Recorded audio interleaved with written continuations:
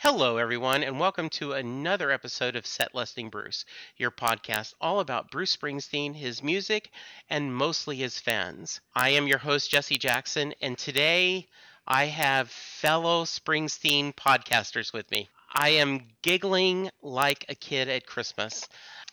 When I started this podcast, I searched and tried to find other Springsteen podcasts, and there wasn't a lot out there. And I still routinely check mostly to see where I'm ranking, like on iTunes. If you go Bruce Springsteen podcast, oh, I'm at 30. Okay, maybe I can get up higher.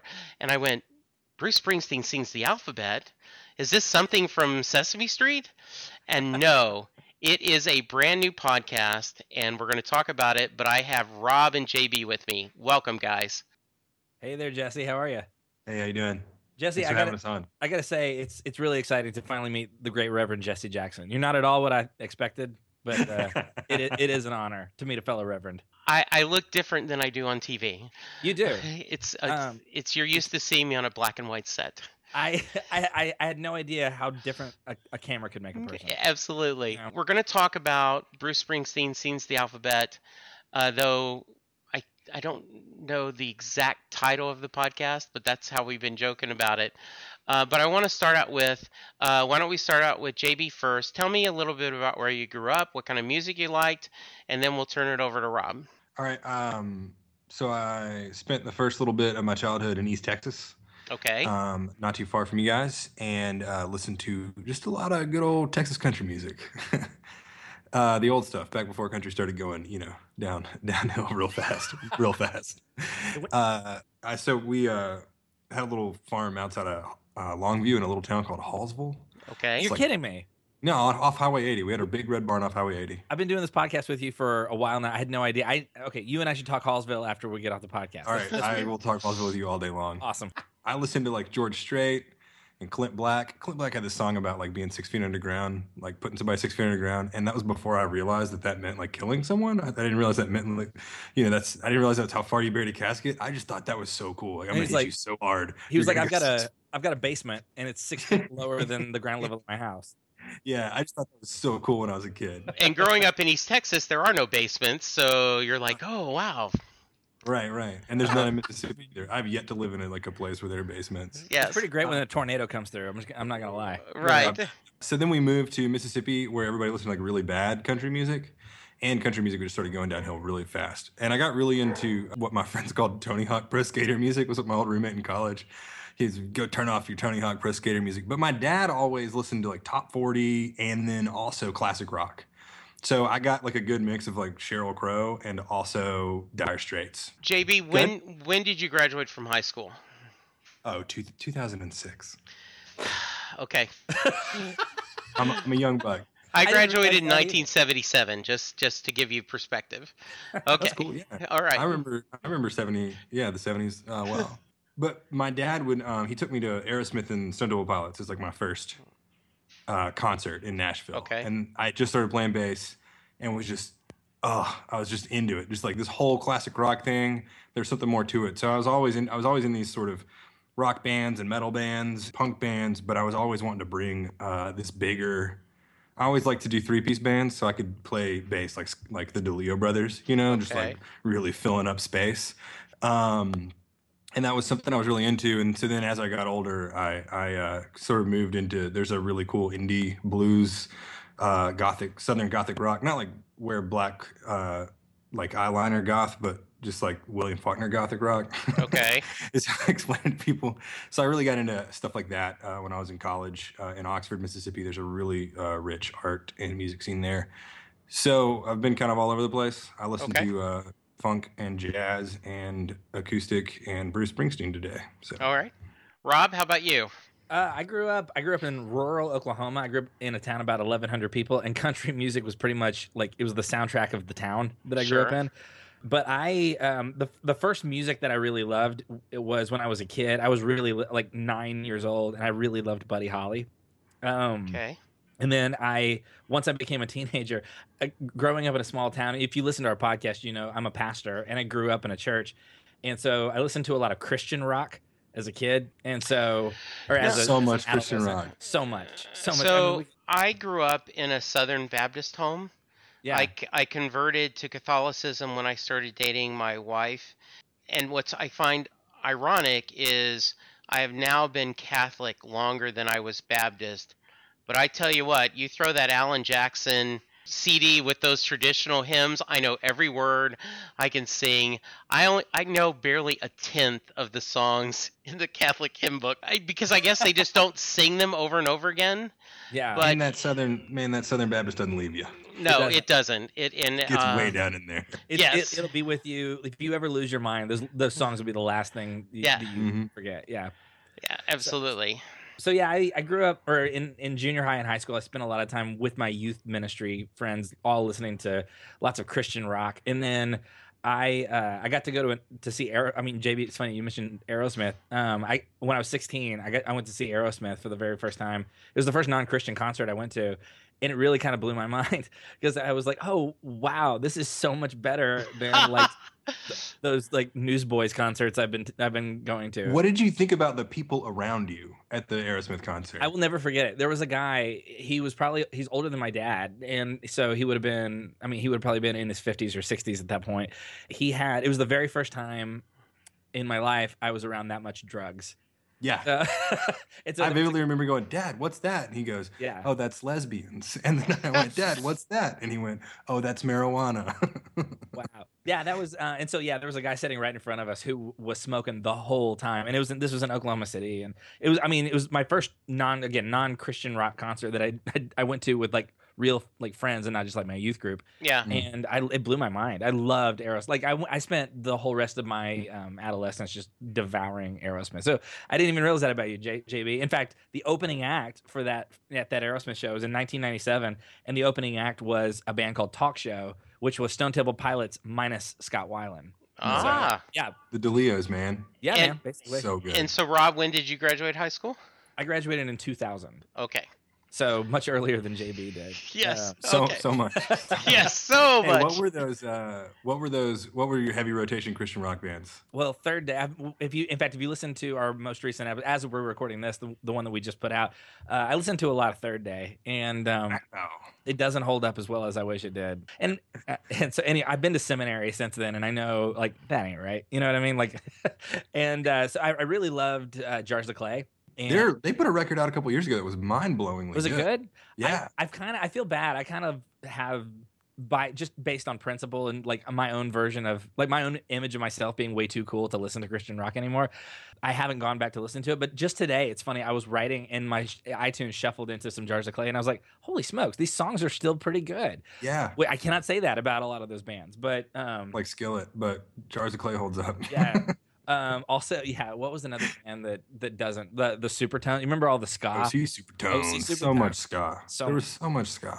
Yeah, so that Aerosmith show was kind of my gateway drug, and I started listening to a lot of Pearl Jam, REM, Counting Crows, a lot of stuff that would generally be considered like 90s alt rock kinds of music. So that was adolescence through college.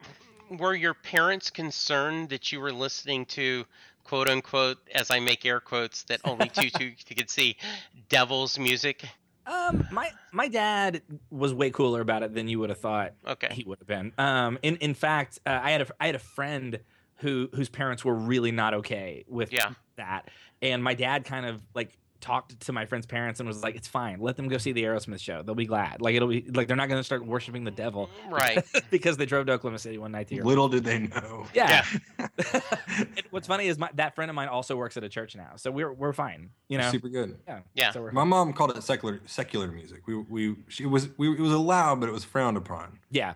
I'm living in a house that still bumps the Amy Grant Christmas special every Christmas all the way through, and it's a great record. As far as Christmas albums go, it's all right. It's pretty good. It was weird in my house because I grew up in a household that believed that one sip of alcohol, the next step is you were homeless in a ditch. You know, have lost everything. You know, Is that not the next step? Yeah, it was the next step. I just grew up not drinking, and then by the time I was in high school, it became part of my shtick that I was a non-drinker. Yeah. So when I started dating Linda, you know, at first she didn't trust me. He doesn't drink. what's wrong with this guy? Oh, she thought you're like a sociopath. What Yes, kind of or person- something. So she now has said, we've been married over 30 years, and she's like, I love having a designated driver.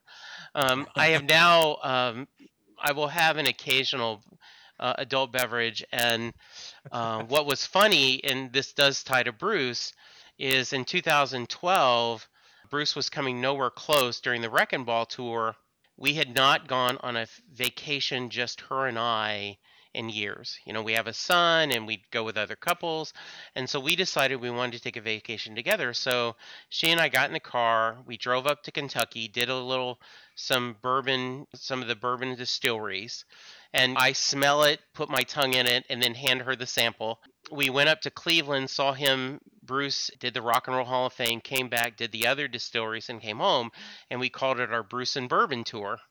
That's a great idea. It was a great idea. And so later that fall, when he came back from Europe, I said, "Hey, Linda, he's going to play in Louisville. Buy the ticket." So we ended up seeing him twice in 2012.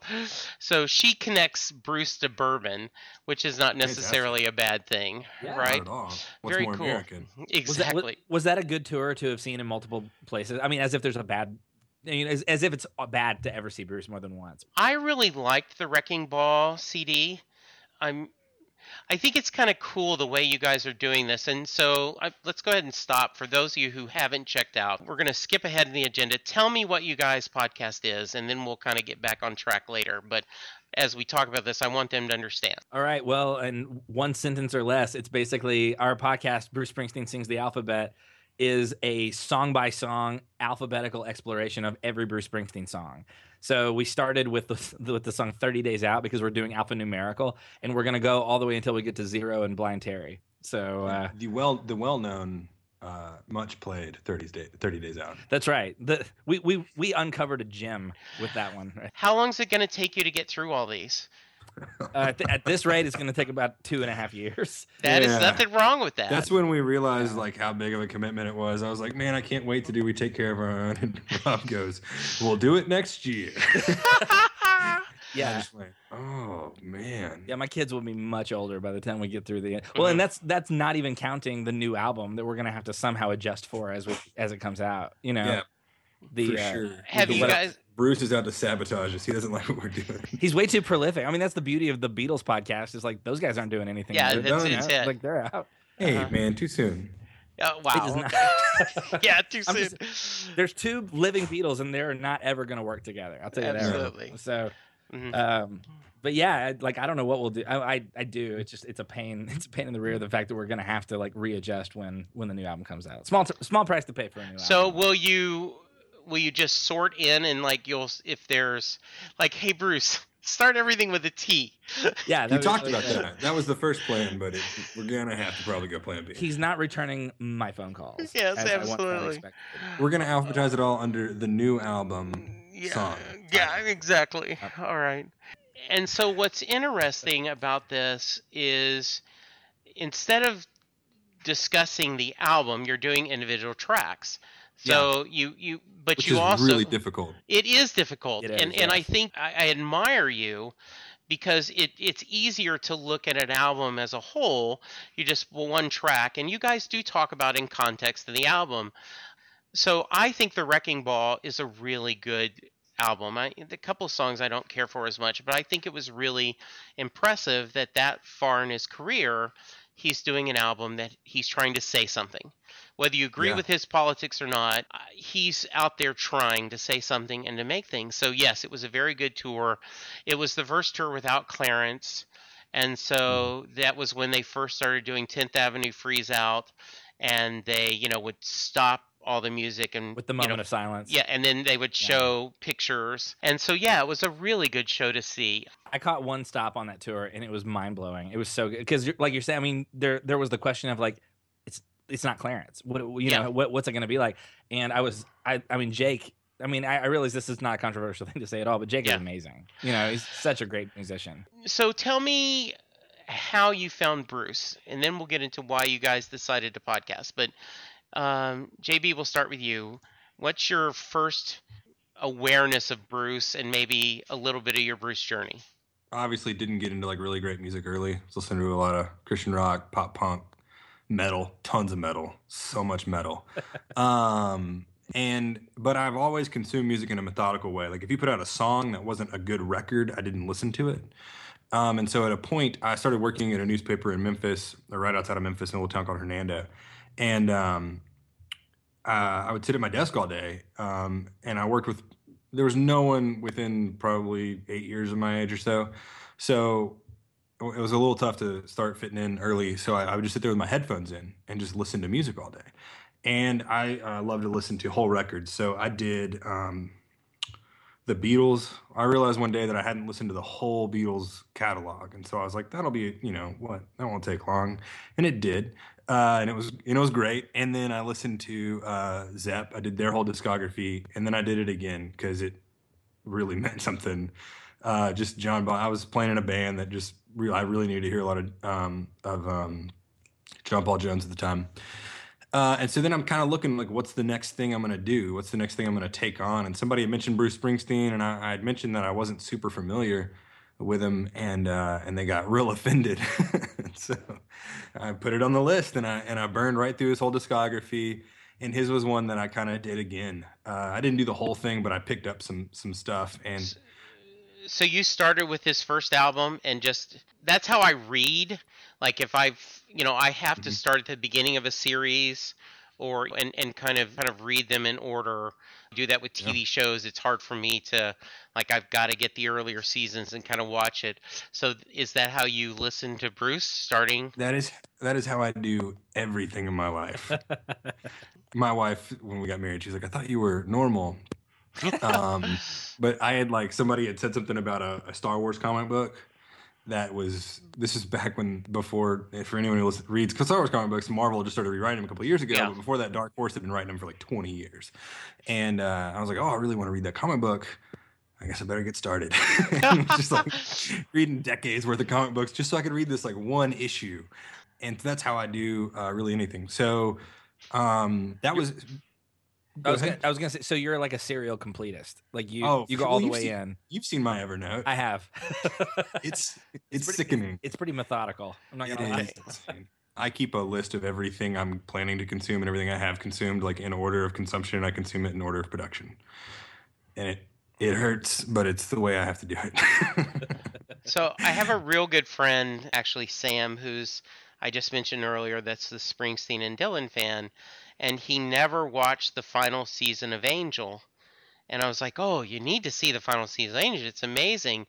And he's like, he picked it up and he watched 2 episodes. It's like, I'm not getting the context. He says, I need to start. I said, wait a minute. To watch this final season, you're going to watch all 7 seasons of Buffy and the 4 seasons of Angel to get to this final season. Yes. You respect that? Oh, for sure. I had a friend the other day, or a couple months ago, say, hey, he was having a tough week, and he goes, hey, I want to go watch the new Mission Impossible movie Friday. And I was like, have I seen all the other ones? Like, I know I saw the first one when I was really young, and so I watched all of them that week. Wow. Yeah. And that's for that's for a summer blockbuster that I really could have gone into without any context. Yes, you could have. Oh, I love that. But at the time, I was not procuring my music. I was on a lowly newspaper cub reporter salary, so I was not procuring my music in the most above board fashion. So I had downloaded this like super bootleg. I don't know if it was the one I got or if it was the way it went onto my iPhone, but it was like this weird mashup of. I wrote down which albums it was. Somewhere on here, it was like it was The Wild, the Innocent, Asbury Park, and Born to Run. It was this weird mashup of them all in this weird order. That was my first exposure to it before I went back and corrected it. And so I thought that some of those cuts were just the first record for a little bit. And I would drive into Memphis on the weekends to see my friends drink some beers, and there was this stack, this interstate stack, I-50 and 240. Where they come together, and 55, and 240, where they come together, and it's always some sort of traffic, but it kind of flows like a roller coaster through the city. With the only part of Memphis that really looks like a big city, So it's kind of misleading because the public part you go through. The rest of the city's pretty flat and covered in trees. But I would have my sunroof open and I would just be blasting 10th Avenue Freeze Out and the East Street Shuffle and Born to Run. Every time I left that city, I would have Born to Run on, just like Memphis in my taillights. Very nice. All right, Rob. So how that's about how you? I came to him. Okay. How about you, Rob?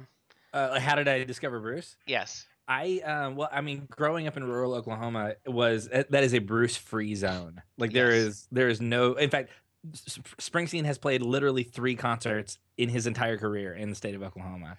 I mean, there's going to be a 4th one soon. I am But, going to Oklahoma City with my son for the first time. He's never seen Bruce, and Oh, he was wow. just over tonight, and he's excited to go with me.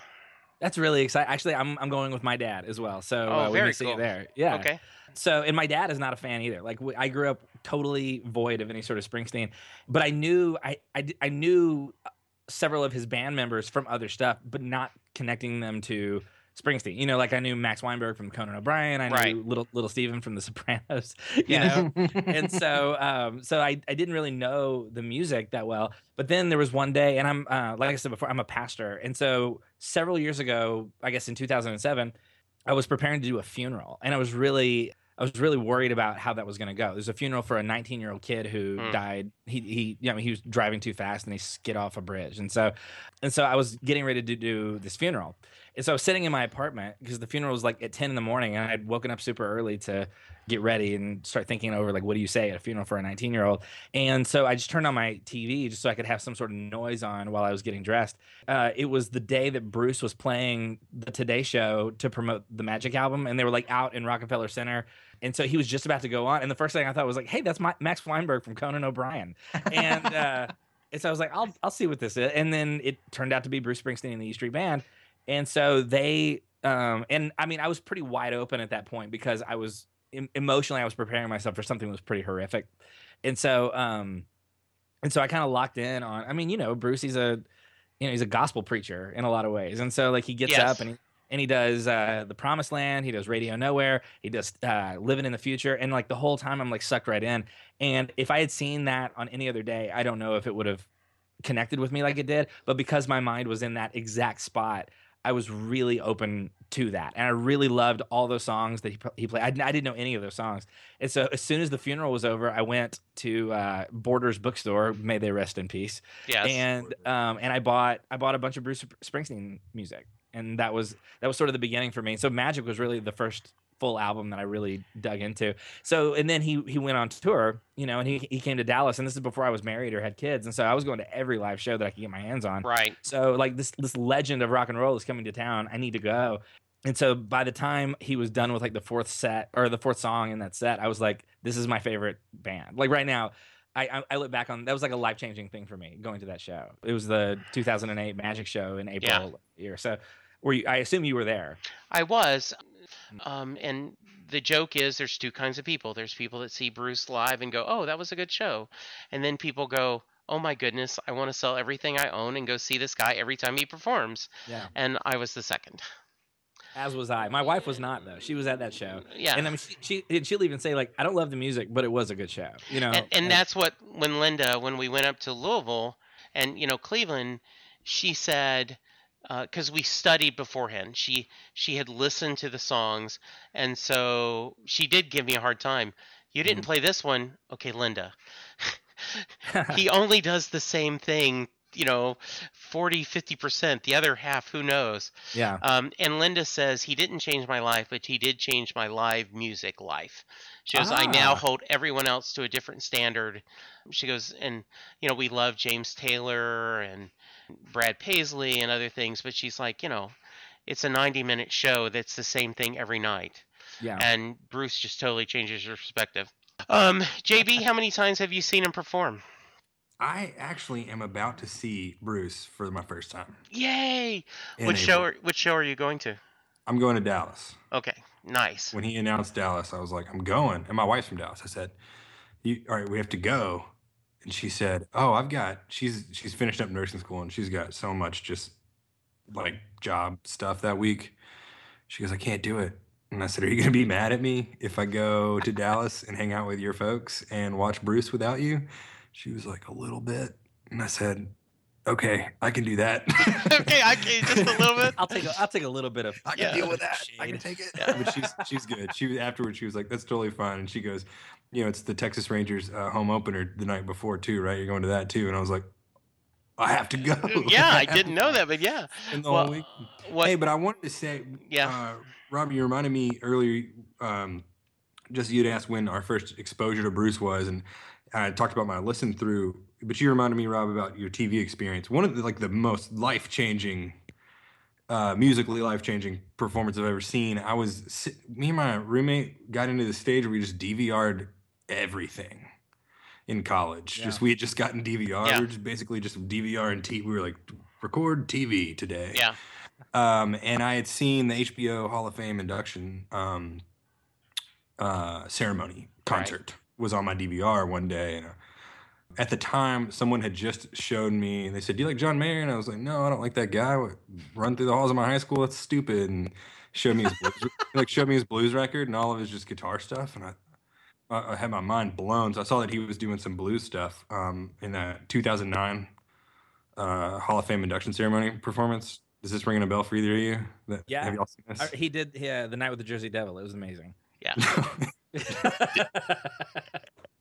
He did Ghost of Tom Joad, London Calling, Badlands.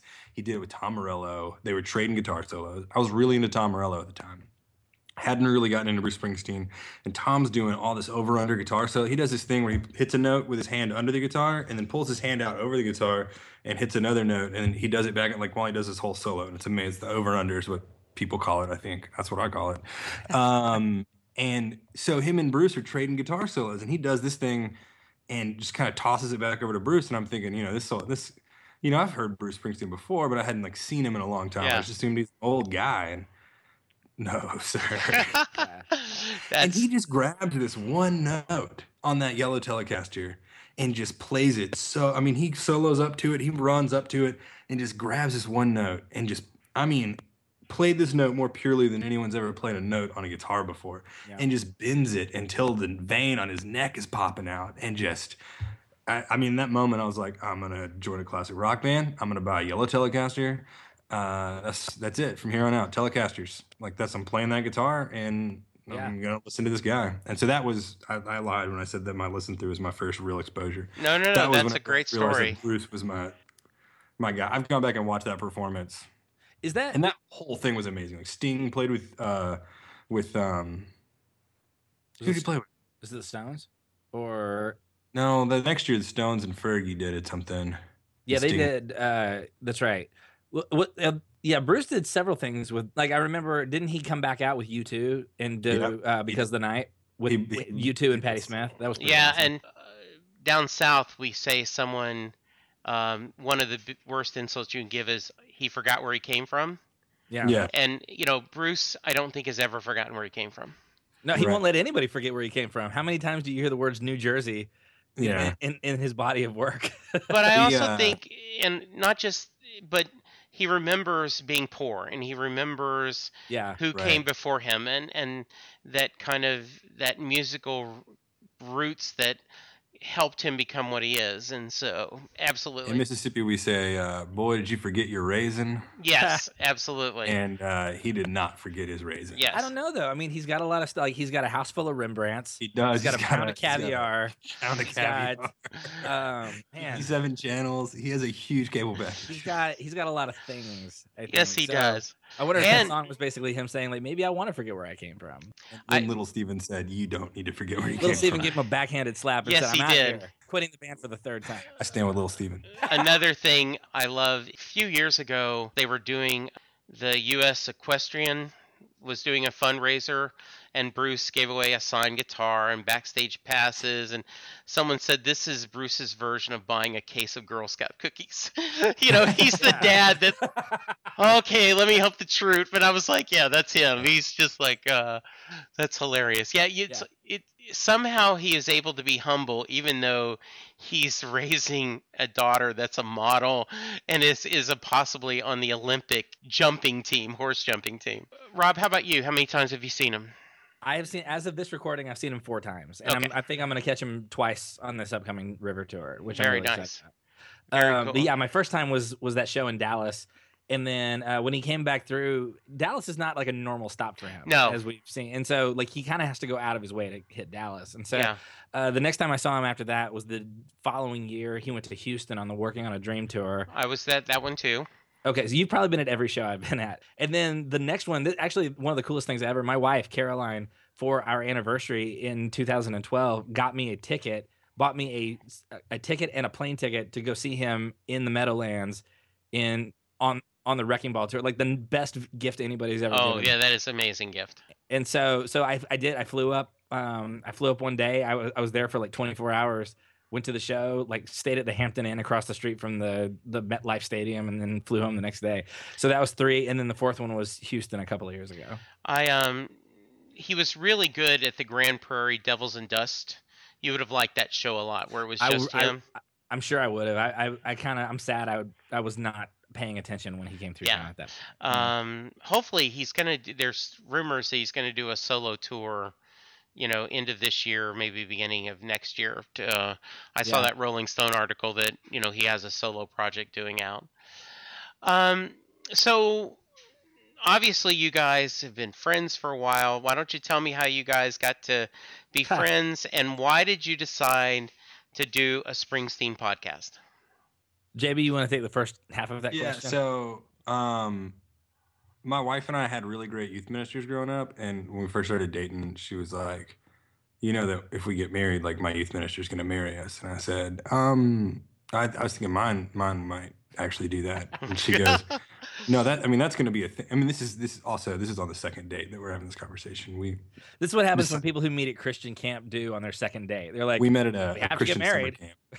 Well, I asked her to marry me at the camp when I was 18 with a hemp ring. I said, I'm going to marry you. And I gave her this ring, and there was this whole thing, and it was a whole thing. And then, so hold up, JB, I've got to share.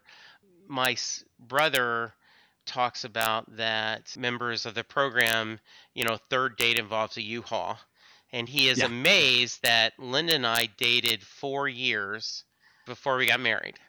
So you guys are on your second date and debating on who's going to marry you. Yeah. So, and Rob was her youth minister. Okay. And so we were dating long distance. She was living in Dallas. I was living in Tupelo, Mississippi. I just moved here. When we first started dating, it was funny. We went different ways after camp. She went on to do mission work all over the world, and I went on to play in a few rock bands and abuse substances for a while to a great degree. And so, like on our first date, she was just like, "Oh, you're alive. Cool. I had heard, otherwise." Holy smokes. She had not heard that I died, but she had heard that. She was just like surprised when I was like a healthy human who, could still say my name. Just because how rumors are at summer camps when I didn't show up the next year. So yeah, this is a funny joke. I'd moved to Tupelo right before we started dating, which is a smaller town. I was living in Memphis, and Tupelo saved my life to a degree. So, and she always says that she's super glad I moved to Tupelo, or we would have never gone on that first date. Because she had driven through the town I was living in a few years earlier, and I'd seen it on Facebook and been really sad that she hadn't contacted me. And then I thought, who are we kidding? She wouldn't have wanted to see me. But on that first date, I was like, what have you been up to? She goes, I just got back from where she had been, like Romania and India and Uganda. She goes, what did you do last year? And I was like, well, I quit doing drugs. Which is a lot harder than going to Uganda as a youth ministry kid. Well, and the next thing she was like, were you addicted? And I was like, I was just bored and worthless. But so anyway, so we're dating, and we have to do neither of us make big decisions slowly. And so it's we got like a 3-month window. We got a date, plan a wedding, get married. So we have to do some marriage counseling. So Rob does that over Google Hangout. We've probably spent more time staring at each other over a computer screen than we have in person. We absolutely have. At this point in time, we have, for sure. Yeah, for sure. And so that's how we first met. I think our first conversation, we got into like music and Bruce Springsteen and comic books way more than we did just like me and April, the health of me and April's relationship. Yeah, your marriage is not healthier as a result of our getting together. But I'm Like- I'm really glad we were able to swap stories about like comic books. Yeah, for sure, for sure. But we're in marriage, so we're good. Talk about how we started the podcast. That all started with how we met, and now we just talked about. Oh my gosh, I'm so sorry, Jesse. We're not. So the podcast was Rob's. He was like, "Hey, are you like manic about the way you listen to music and also a Bruce Springsteen fan?" And I was like, "You have no idea what you're getting yourself into." So tell him about your idea, I guess. Well, and I've mentioned this before, but I started listening back in the fall of last year. I started listening to a podcast called Alphabetical, which is a for those who don't know, it's a podcast where they alphabetically go through every Beatles song one by one, and it's a great podcast. I love it, and I wanted so badly for there to be more podcasts with that format, and there weren't any, and so I thought, and I started getting really frustrated that no one was doing this with Bruce Springsteen. And I'm a big believer in, like, if there's something you believe needs to be in the world, it's your job to make it if nobody else is doing it. So, but I realized like what a huge commitment that was going to be. And so I thought, well, there's a couple of major barriers here. And the first one is like, I need to get permission from these Alphabetical guys so they don't think I'm ripping them off. So I emailed them, and they got right back with me. And part of me was hoping they would just say, like, we'd appreciate it if you would not steal our idea, so that I would. Oh, I had this great idea, but I can't do it. Yeah, and so like immediately got back. There's a guy who calls his online handle is Pete the Retailer, and so he got right back with me, and he said, absolutely, go for it. Just give us a shout out every once in a while, and if you start, you have to finish. Like, that's the one thing we ask of you. And so I thought, okay, well, that's a lot of pressure. So, and then the next thing was like, but I don't know anybody who would do this podcast with me. Like, who's going to be willing to do that? And so I remembered, like, at some point during the day, I was like, oh yeah, I remember JB was kind of into Bruce. And so I messaged JB thinking like, no way anybody's going to want to do this. And he messaged me right back and he said, yeah, it sounds like fun. So it sort of, yeah. So that was, and we got some podcast equipment. I made the master list, and we just started recording them. You know, this is similar to me. I was looking for a Springsteen podcast and I couldn't find any. And, you know, we talked about Lynette Corella. She had interviewed quote unquote celebrities about their Bruce. And I was like, when I went to Nashville, one of my highlights of 2014 was saw the Dallas show, drove to Nashville, and then saw him in Houston. So I saw 3 shows in 30 days. And I drove 30 days out, as it were. Yes. So I went to Nashville and I was meeting some people that I had known just through Twitter. Yeah. And my wife's like, aren't you afraid? I'm like, okay, well, I'm meeting all females. Shouldn't they be afraid of me? You know, and it was just wonderful. I mean, we met before the night before the show, and we shared broke bread and beverages. It was some Italian place that was there in Nashville. I don't remember where. It was near the venue. And I had a great time. Bridgestone? Yes. And so I was like, this is a lot of fun. And so you start following all these Bruce Springsteen fans on Twitter, and you go, people have a Bruce story.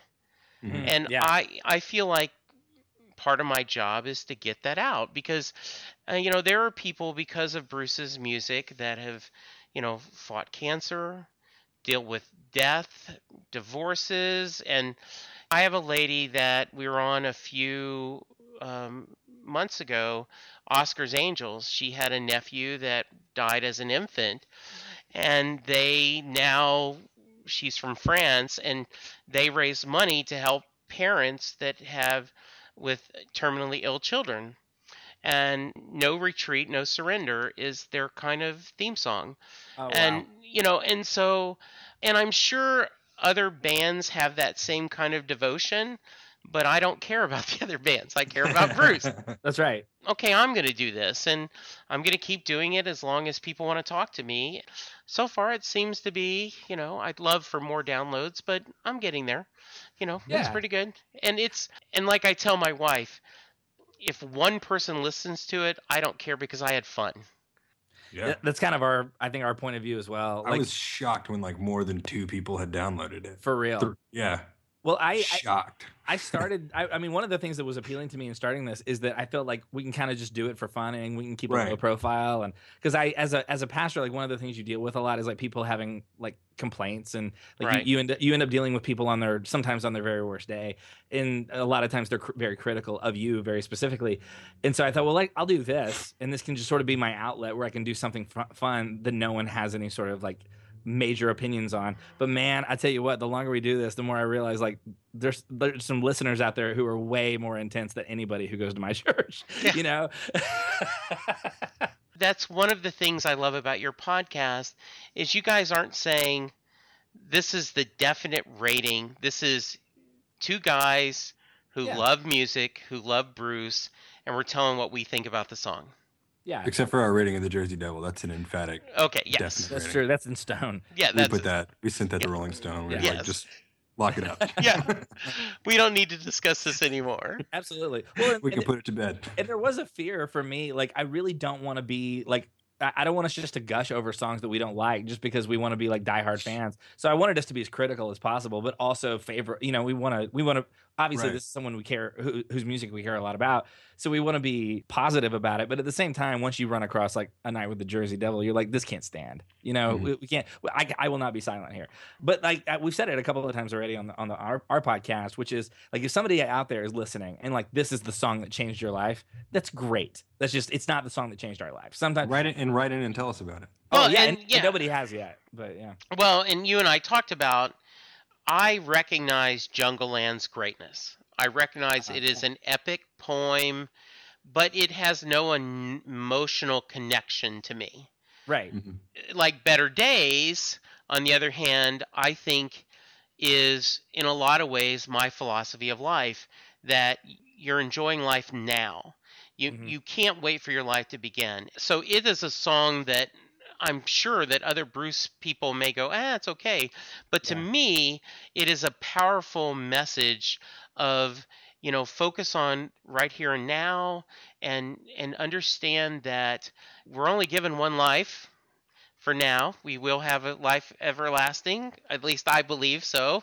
I don't care whether you guys like it or not. I'm still going to feel that way. Now, I may argue with you.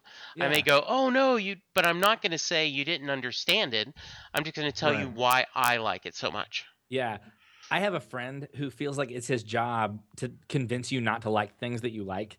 Like I like very specifically, like I remember I saw Boyhood Yeah. and I loved that movie. I loved it so much. And I was talking to this guy and he was like, "Ugh, man, if we had more time, I would tell you why you shouldn't like that movie." And I'm like, why does that have to be your job? Like Yeah, no. why is my joy level threatening to you? And why do you need to like knock it down a couple of notches? Don't be Eeyore to my Winnie the Pooh. Yeah. Just, and I don't understand that. I don't understand people who feel like it's their job to make you like something less than you already do. And so Yeah. that's why I love it when Especially people. Linkletter, man. I know. Come on now. He's a Just Texas enjoy the everyday Yeah. joy in Linkletter. So much the good. beauty and the pain. Exactly. It's human Yeah. life. And if somebody doesn't like something that I do like, that's fine. But I don't like I'm kind of with you, Jesse. I'm like, don't like why do you feel like you need to tell me why I shouldn't like a thing that I like? Like Yeah. I mean, we're going to get to a song. I mean, we could even talk I'll just go ahead and say it. The song Dream Baby Dream. I know that's like you love that song, right? Like you played it on your E Street Yeah. you're the boss. I can't stand that song, but I'm certainly not going to tell you that you're wrong for liking that song because somebody needs to like that song because he made it, So anyway, that winds me up. I can't stand it when people are like, "You shouldn't like that." Don't be the taste police. You guys will understand this even more than a lot of my audience, but every comic book is someone's first comic book. And when you Yeah. write a comic book, you need to remember that. And so when I see people complaining about, oh, I can't believe he's doing Waiting on a Sunny Day again. And I'm like, first off, I like Waiting on a Sunny Day. I'm sorry, too. it's not the greatest song, but I think it's fun. It's delightful. Is Yeah. what it is. And I think Bruce has a burning desire to be a grandfather. And I think that's why he brings the kid on stage and he likes doing that. Yeah. But I've had people, oh, do we got to hear Badlands again? You know what?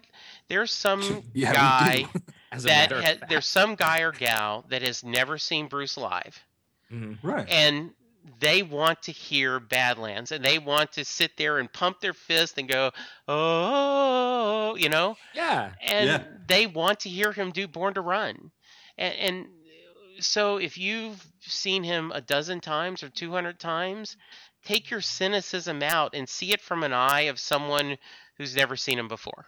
Yeah. Yeah. Man, I need you to tell me that every morning when I wake up. Well, just download Set Listing Bruce. Yeah, there we go. Yes. You're my you're gonna be my positivity coach. I try to be. I fully agree though. Like, it's music, man. Like, we're human beings on the planet Earth listening to music right now. Yeah. No matter what your sort of like faith tradition is, that's mind blowing from any perspective. Like, we're human beings listening to Bruce Springsteen. Well, and you and I yesterday we were talking about human consciousness and like the Oh my miracle. gosh. The miracle. When we were off air, JB and I got into like all the things that As we're wont to do. Yeah, because why not? It's lunchtime. But we started talking about like, do you know what a crazy, unlikely thing it is that we are alive at the same time as Bruce Springsteen, or that we were, or as I don't know, like name some, like we were alive at the same time as David Bowie. I've heard several people be like, right, that's amazing. Like we were on the planet at the same time. Come on now. And how unlikely is it that Bruce Springsteen was alive and that he got together with those guys and made that music? I know. Yeah, it's beautiful. I was at Pittsburgh. Was it cloudy? It's cloudy out in Pittsburgh. It's raining in Saigon. It was no. It was interesting to see them perform. Someone brought up the fact that Nils, Patty were not there when The River was recorded. I think it's fascinating to see someone at 66 going back to something they wrote as a young man, 30, and revisit. And Independence Day was not ever a favorite song of mine, but it has become now, because he talked about when you're a young man, you just see where your parents have given in and they've compromised. And the implication is, now that I'm 66, I see what I've had to compromise and what I've had to do. I think you guys are going to love the show, and it'll be very interesting. I'm really excited about it. Yeah. I've never gotten to see him do a full album. I know, like a couple of tours ago, he was like basically rotating through like Born in the USA and Darkness and Born to Run. And I've always thought, like, man, that would be great just to sit in a room and watch him do a full album. And so I'm really excited he's doing that. Someone posted how bad Drive All Night was and just a horrible song it was. What? And I'm like, I love that song. I just think it was really good live. So yeah. I can understand why someone wouldn't be super into it. Yeah. It's 8 minutes long. Yes, it is. Yeah. But it's a great song. Have you heard Glenn Hansard's version of it, by the way? Oh, Glenn Hansard has a version of Drive All Night. It's really sad. It'll rip your heart out of your chest. Oh, I need to check that out. I did laugh at Nashville. Someone held up a sign that says, "It's my 19th birthday. Can you play The River?" And I was like, okay, just because it's your birthday, that's not a birthday song. It's like, no. That seems an odd request, but this kid was happy. It's my 19th birthday. Play The River. Speaking of that, do you remember at the Houston show when he pulled those two kids up to do No Surrender? It's the greatest thing I've ever seen in my life. That is the definition of joy. Yes, I took a picture. That was my caption. Like, if you've ever wanted to see what joy looks like on a person's face, here it is. Yes, those two kids knew every lyric. They were having such a blast. It just absolutely unreal. Okay, so you're going to get The River, but you get the little mini set. Now, the encore is Born to Run, Thunder Road. We're going to get Rosie and Shout. So that little mini set, do you have a request? Do you have a song that you haven't heard him do that you'd love to hear him do? I'm going to make Rob have a sign that says, "Play Balboa Park." That's a shout out to a future episode. That's a future episode. Like, what's the saddest, most depressing? Please play Balboa Park. Well, I wanted to, Spider. and I'm way too lazy, but I wanted to cut out a cardboard sword from High Hopes. This Is Your Sword, because I really like that song.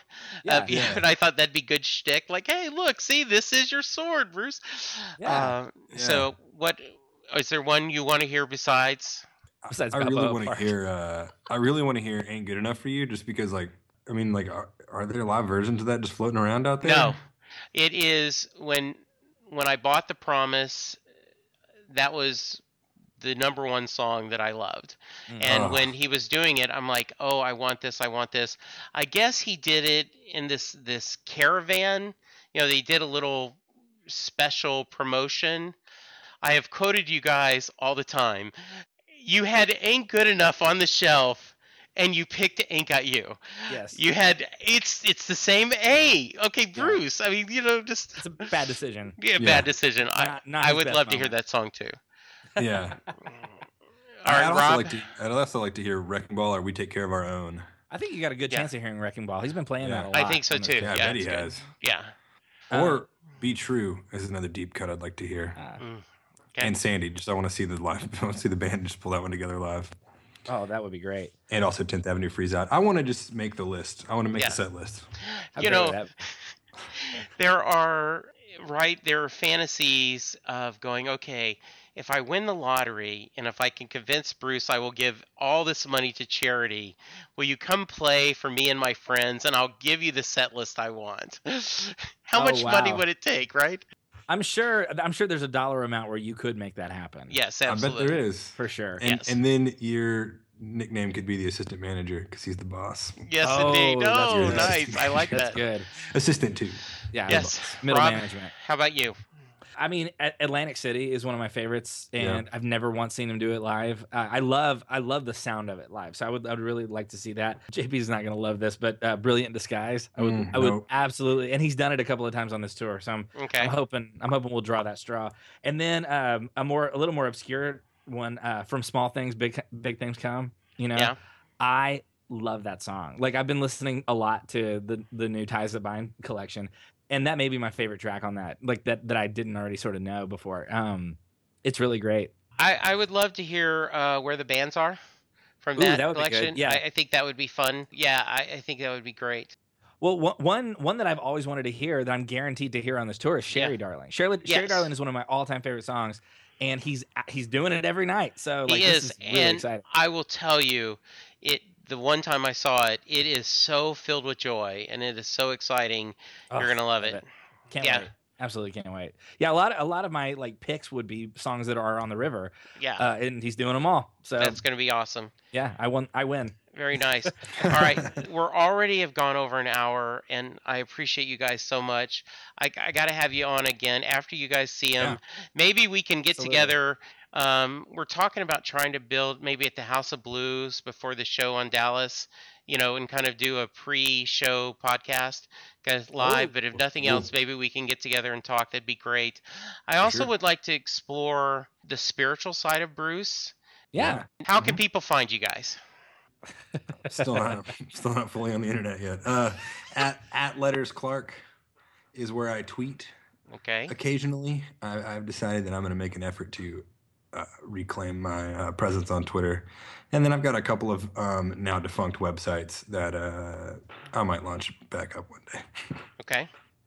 I'm a lot easier to find. I'm all over the place.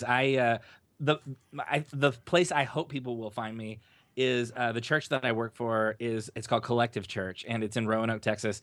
And I do a weekly podcast on that every week too. And the Bruce Springsteen podcast gleans way more listeners than my church podcast does. So thank you, listeners. But I really that's kind of my life's work.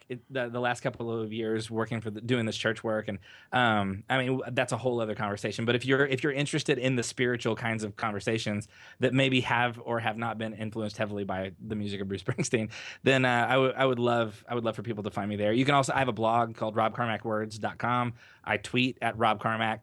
Or at Rob Carmack, and I think that's it.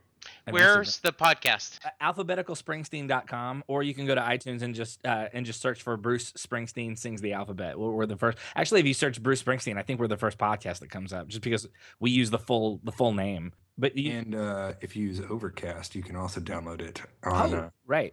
Bruce Springsteen Sings the Alphabet there as well on your mobile device or any other podcasting service. And you can, if you want to go on and submit a comment and tell us about how wrong we are about A Night with the Jersey Devil or whatever, then please feel free. There's a contact page. You can send us a direct message. And we do Or you can leave us an iTunes review. And someone did, and even they gave us a 5-star review, but they pointed out a mistake that we made. We do in a future episode we correct the mistake. So please keep listening. Yeah, very nice. I named the wrong person in the Born to Run CD cover just flippantly. I was just looking at the CD cover, not the big picture, like the whole record sleeve. Yeah. And I was like, he's leaning on Little Steven. No, he's leaning on Clarence. I know. We caught a little hell for that. I imagine you were. I lost a lot of sleep, guys. I lost a lot of sleep. I had. How much joy did you get out of your book, Lost in the Flood, that there was a pun?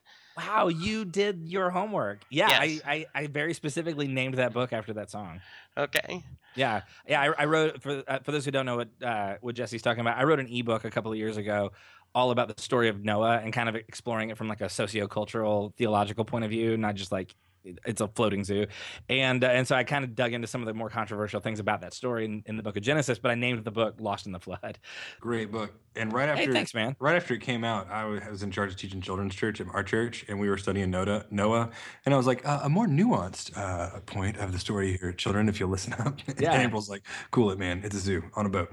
Yeah, there's giraffes and monkeys and stuff, and it's great. Yeah, draw your pictures. But the reason I even wrote it is because my wife and I are in the process of adopting a child, and so we're trying to raise money for that. And so the book was a promotional tool to try and raise a little bit of money. And I mean, JB bought a copy, so that helped. Well, good. I will have to get a copy too and read it, and I'd love to hear your thoughts on it. I'll add a link to where they can get a book on the podcast notes as well. Absolutely. If you want to be in the podcast and talk about Bruce and all that implies, please send an email to setlustingbruce@gmail.com. We have a Facebook page and we have a Twitter account at setlustingbruce. Please check that out.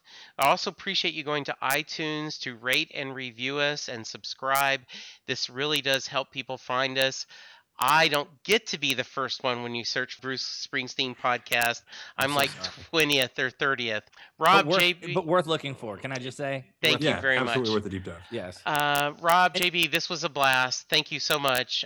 Absolutely. Thanks for having us. Well, yeah. And Jesse, you are, I need to say, you are a very generous soul. And like you go on, you leave good reviews. You're very positive. You're very encouraging. I think share the podcast link every day. Yeah, man. I mean, you have the gift of encouragement, and so I'm very grateful for that. Thank you. Well, we take care of our own, and nice. And I go back to yes, boom. It goes back to I just think it's important. You guys have been kind enough. You guys going to work out sometime on lunch where I'm going to be able to join you. I would love that. Yes, I think that would be so much fun. I don't think we can do Dream Baby Dream without you. I think. Okay. If nothing else, yes. Yeah. So we appreciate it, guys. It's all right. Here, I'll recite some lyrics. How about okay. That? I've got the fortunes of heaven in diamonds and gold. Wait, am I getting it right? I got the fortunes of heaven in diamonds and gold. I can't stand that. I'm so sorry, Jesse. We just put it in the No, that is perfect. I'm just going to end with keep hope alive. Now, some want to die young, man, young and gloriously. Get it straight now, mister. Hey, buddy, that ain't me. Because I got something on my mind that sets me straight and walking proud. And I want all the time, all that heaven will allow. Amen, sir. Amen, Reverend Jesse Jackson. All right. Thanks, guys. Bye. Man.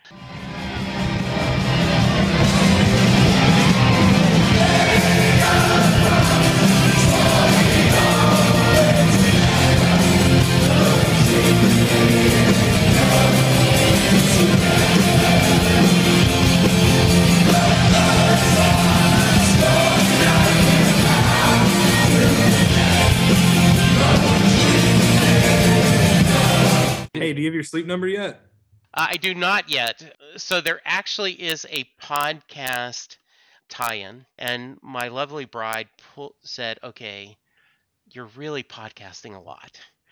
I have to go to the bedroom because where you podcast. So I either need you to get the laptop and go into the guest room so I can watch TV in the living room because our bed really sucks.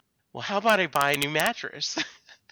She goes, you buy a new mattress, you can podcast anytime you want. So that's why we're getting a sleep number bed. That's what I'm talking about. So very good. It's NFL draft season, and that means it's time to start thinking about fantasy football. FantasyPoints.com features industry-leading experts and prognosticators using proprietary hand-charted data to help you score more fantasy points. FantasyPoints.com is the place to go for whatever kind of fantasy football you play. Whether you play fantasy football, daily fantasy sports, or do a little bit of everything, Fantasy Points has the meticulously researched content to guide you to victory. And why wait for the fall? Fantasy Points also covers the new spring football league, the UFL. Join the guru, John Hansen, Scott Barrett, Joe Dolan, and other massive names in the fantasy football universe with an exclusive offer. Use code Pantheon for 15% off any Fantasy Points package, including the all-in package, with access to every article, tool, and data nugget that Fantasy Points has to offer. That's FantasyPoints.com and code Pantheon for 15% off at Fantasy Points. FantasyPoints.com, code Pantheon. Score more fantasy points.